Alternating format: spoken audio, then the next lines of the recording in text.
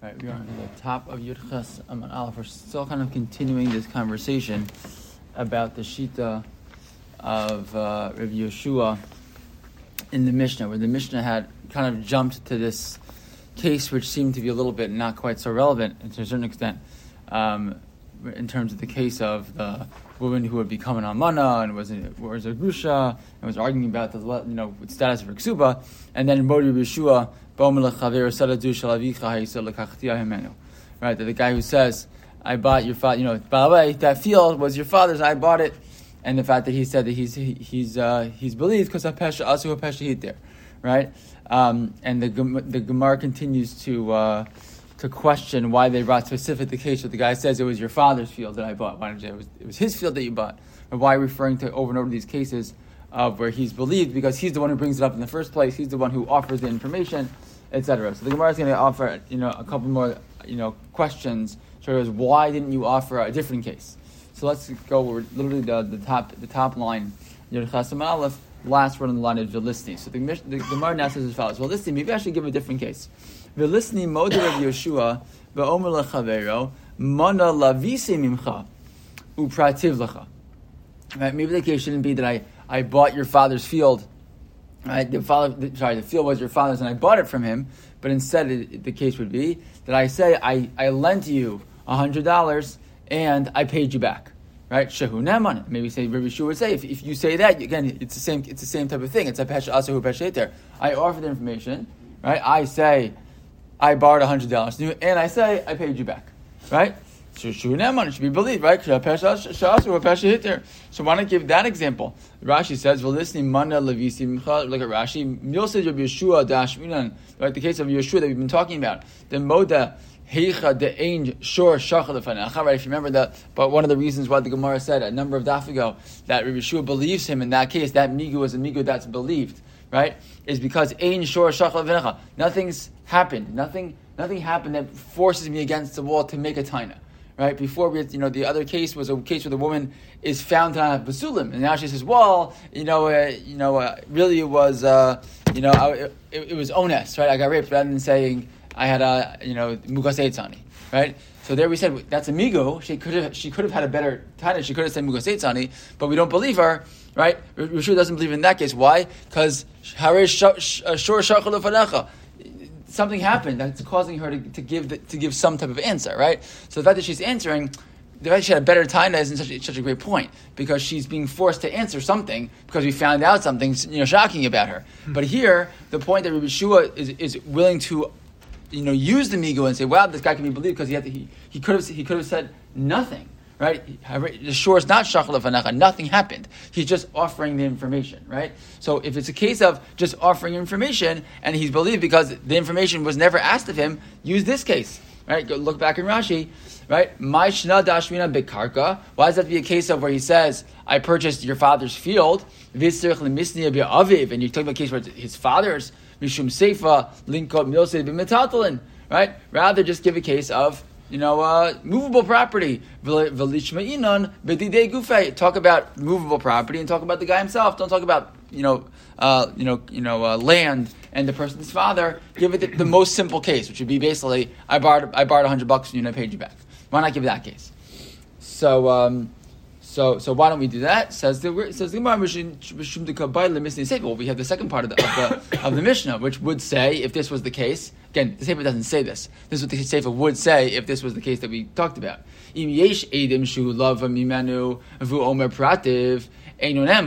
Right? Meaning, what's the end of that Mishnah? The end of the line of the Mishnah is right that the guy says, this is your father's land, and I purchased it. Right? He's believed. However, if there are Eidim that it was his father's field, and he says I bought it, we don't believe him anymore because we have Eidim, the guy that the field was his father's. Well, that's not going to work in our case because the guy says I borrowed $100 from you and I paid, right? And now there are Eidim that say you borrowed the money. So what? That's not going to make you not believe that you paid. Why? That's not going to. The halacha will not be correct, right? Why? Right? There's a concept in general in halacha. Let's say a person makes a deal, right? So a person borrows $10,000, whatever, it doesn't matter, $100 from somebody, right? And there are eidim present, and they see it, and they sign a star, etc. And now I want to pay the money back. I don't have to bring witnesses with me when I pay the money back, right? As long as I have a star, etc. So I don't have to. I shouldn't even say that. The rule is I don't have to pay back with Eidim. So if that's true, then this case won't work in the context of our Mishnah, because our Mishnah specifically says that if there are Eidim that saw the original thing happen, then we don't trust him that he followed through and he paid. Whereas by Karka, you would. By Karka, that would be true, because we talked about the case of the Chetzkas Gimel Shanim and the guy lost his star. That's true by Karka. That's not true by a loan. By a loan, I don't have to pay back with Eidim. Right? And since I don't have to pay back with Eidim, this whole concept isn't going to work in that Mishnah. And that's the reason why the Gemara. So basically, the Gemara is saying you're right. That would have been the easiest case, but that's not going to be our case, because our case talks about a scenario where he's not believed as long as we have witnesses that the original transaction took place. So it's not going to work. Fine. Well, you just said that. I mean, it's a star though. There has to be some proof that he paid it back. There's 80. Yeah. Yes. So you're saying how does that work? When a person makes a loan with Eidim and pays them back without Eidim, so how does that work? So presumably what happens is when a person would pay back the loan, they'd get the star. Right? Or they get some type of document in return. But in this case, he's not bringing that star. He's just saying, I borrowed and I... Yeah, so why is that? It's a good question. I have to look it up. I don't remember why. It may not have been a star. It might have just been he loaned it in front of the Eidim. And then, so why does so question? So why is he believed? Why does he not need a star? Why does he not need something afterwards when he comes back to say, I paid it up? Why does he need some type of proof? It's a good question. Right? I have to double check it. It's a good question. But the fact that is the case explains why we don't use that as that case in our Mishnah. Why that's the case is a separate question, which is a good question. Let's go back to the later. Fine. But now the Gemara is going to try another case. V'lisni. What about a different? Why give it another example? V'lisni modi Rabbi Yeshua be'omer lechaver mana la'avicha beyadi v'hachalti pras. Right? Maybe. What about the following case? Right? Still use money instead of using karka, but now I'll use the father, and I'll even make it more exciting. I didn't pay back all the money. Right? Mana la'avicha beyadi. I have $100 that belongs to your father in my hands. V'hachalti pras, and I paid back half of it. Juneman. Right? The person is believed when he says such a thing. Right, so why don't we use that case, right? And allow him in that scenario to again. Why not use that as the case? The guy is again when he makes the hodah, he's the one who says, "I borrowed the money and I paid back half." So he's believed again because of pesha asahush pesha hitter. Right? Why don't we give that example? Look at Rashi, and this gets into another question, which is a question of shavua. So Rashi says in the first beginning line, prativ chetzio. Right, he paid back half of it. Shehu neman. He's believed below shavua. Right, he's believed he doesn't have to take a shavua that he paid back half. Why? Because again, he has no impetus. Nothing's forcing him to make this statement. He decides to make the statement on his own. So he's not. When a person offers advice, we don't require. There's certain scenarios where a person makes a statement, and we say, "Well, we'll believe you as long as you take a shavua that it's true." Right. So in this scenario, he doesn't have to take a shavua. Why? Because there was nothing that forced him to give to make this statement. Dashmin and Rebusa da'afagav the moda b'mixas pater ho ve'enotova. Right. That even though he was moda b'mixas, even though he his mode that he offers that he still owes some of the money. Nevertheless, he's parted from Meshua. Why? Because no one asked him for it. Right? Usually, if someone says you owe me money and say no, I don't know you. Someone comes to me and says you owe me $1,000 and say no, I owe you $500. So you're mode of mixus atina. You agree to half of it. So the rule is that works as long as you also make a shavua. Right? But in this case, since that's because why? I'm believed. Right? Because I'm willing to offer, that some of it is true, but I have to take a shua. Why? Because the person put my back against the wall by accusing me, right? But here the guy didn't have his back against the wall. Again, he wasn't asked to say anything, and he offers it. So then maybe in this case, even though he's modeh b'mixas, usually modeh b'mixas has to make a shua. Here he's not going to have to, and that would be like sort of the chiddush. So Gemara says, well, that's a nice idea, but I'll leave it to man. Who's this going to be like? Because we have a machlokas about this case in general. Right, Liba Daman. Back in the Gemara now. So the Gemara, if you go back now into the Gemara, Liba Daman, says the Gemara, Iya Liba Dirabanan, if you're going to follow the opinion of the Rabbanan, if you want to say that our Mishnah is following the opinion of the Rabbanan, Ha'amrei Meishiv Aveda Have. Right? The Rabbanan hold that this case is like a person who's doing Hashavas Aveda. Okay, so we'll see what that means as we move on. But Iyali with the Rabbi Eliezer ben Yaakov, and if you want to hold, he's like the sheet of Rabbi Eliezer ben Yaakov, who argues the Rabbanan in such a case. Ha'amar shavua by. Rabbi Eliezer ben Yaakov says that he's really taking a shuvah.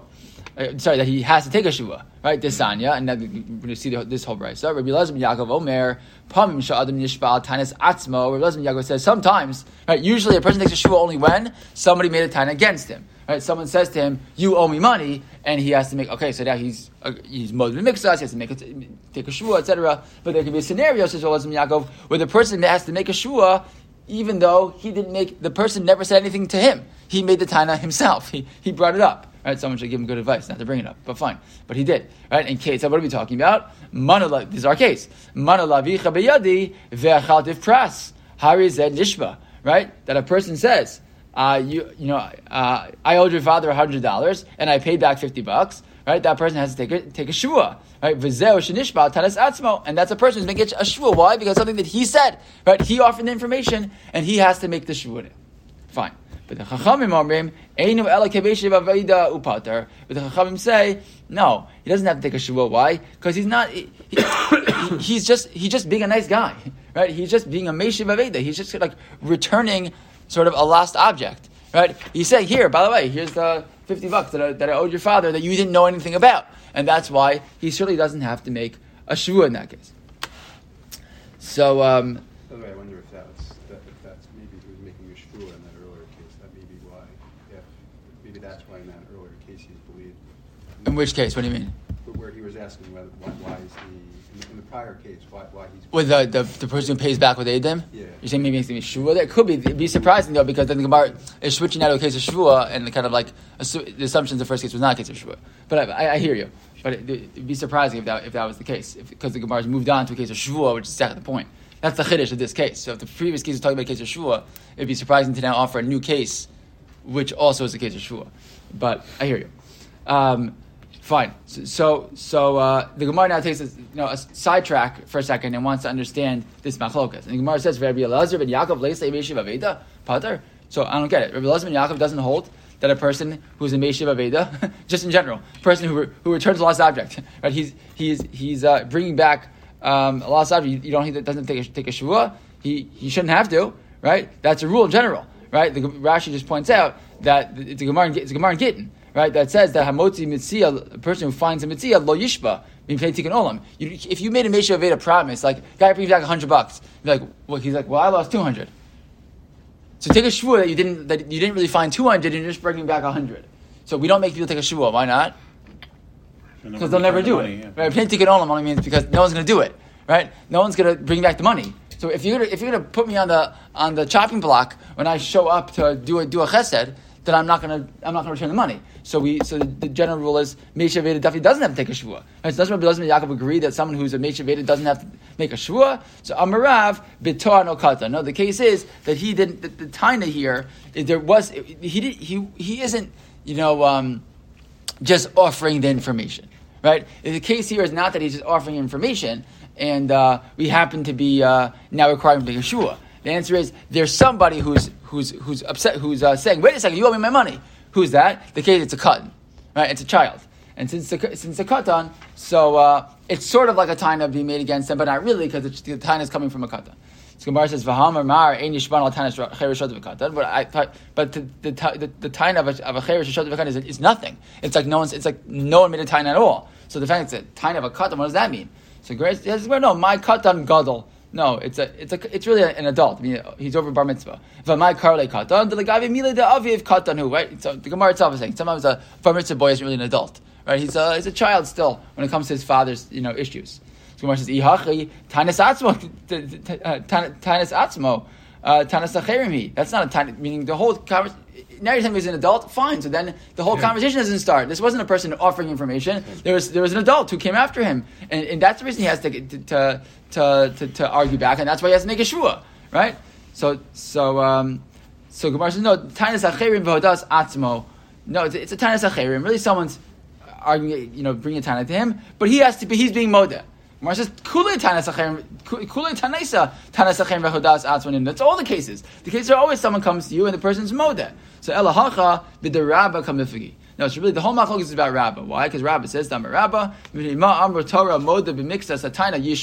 Why does a person typically have to take a shvua if they agree to some of what the person argued about them? Chazaka in other meis panav bifnei ba'chovo. Because a person typically, why does he modav mixus? And this is true in life in general. Yeah, if you're having a conversation with somebody, a child, right, or any person. So it's usually what they do. They don't want to admit everything, right? But they can't not admit at least something, right? If someone's too embarrassed to totally lie, so they're not going to say, I didn't borrow at all. They say, well, I didn't borrow $1,000. I borrowed $500, right? The person won't say that. So why do we? The point is that we don't totally believe them when they say 500, because the reason they say 500 is because they have to say something. It's like too embarrassing. But really, they agree they owe 1,000. So what do we make them do? We make the geshua to make sure that they right to shore up that this is really the truth. Because very often a person will lie a little rather than lying totally. So Gemara says v'hai bekula by the lichberei v'hai lo kafar lei mishum de'in adam meis panav hu ubekulu by the lodilei v'hai lo lodilei ki heicha de'ishtamid lei v'savar adahavele zuzei uparana lei rachmana amei ramish shvu alei ki heicha de'lodilei v'kulei. So the possibility is, and we'll have to stop here, but that basically the idea is maybe one of the reasons why a person says goes ahead and lies a little bit is because they don't want really they intend to pay everything back, but they can't, they don't want to go all the way through it. They wanted to give them a little bit of time. So, we'll talk about that case tomorrow.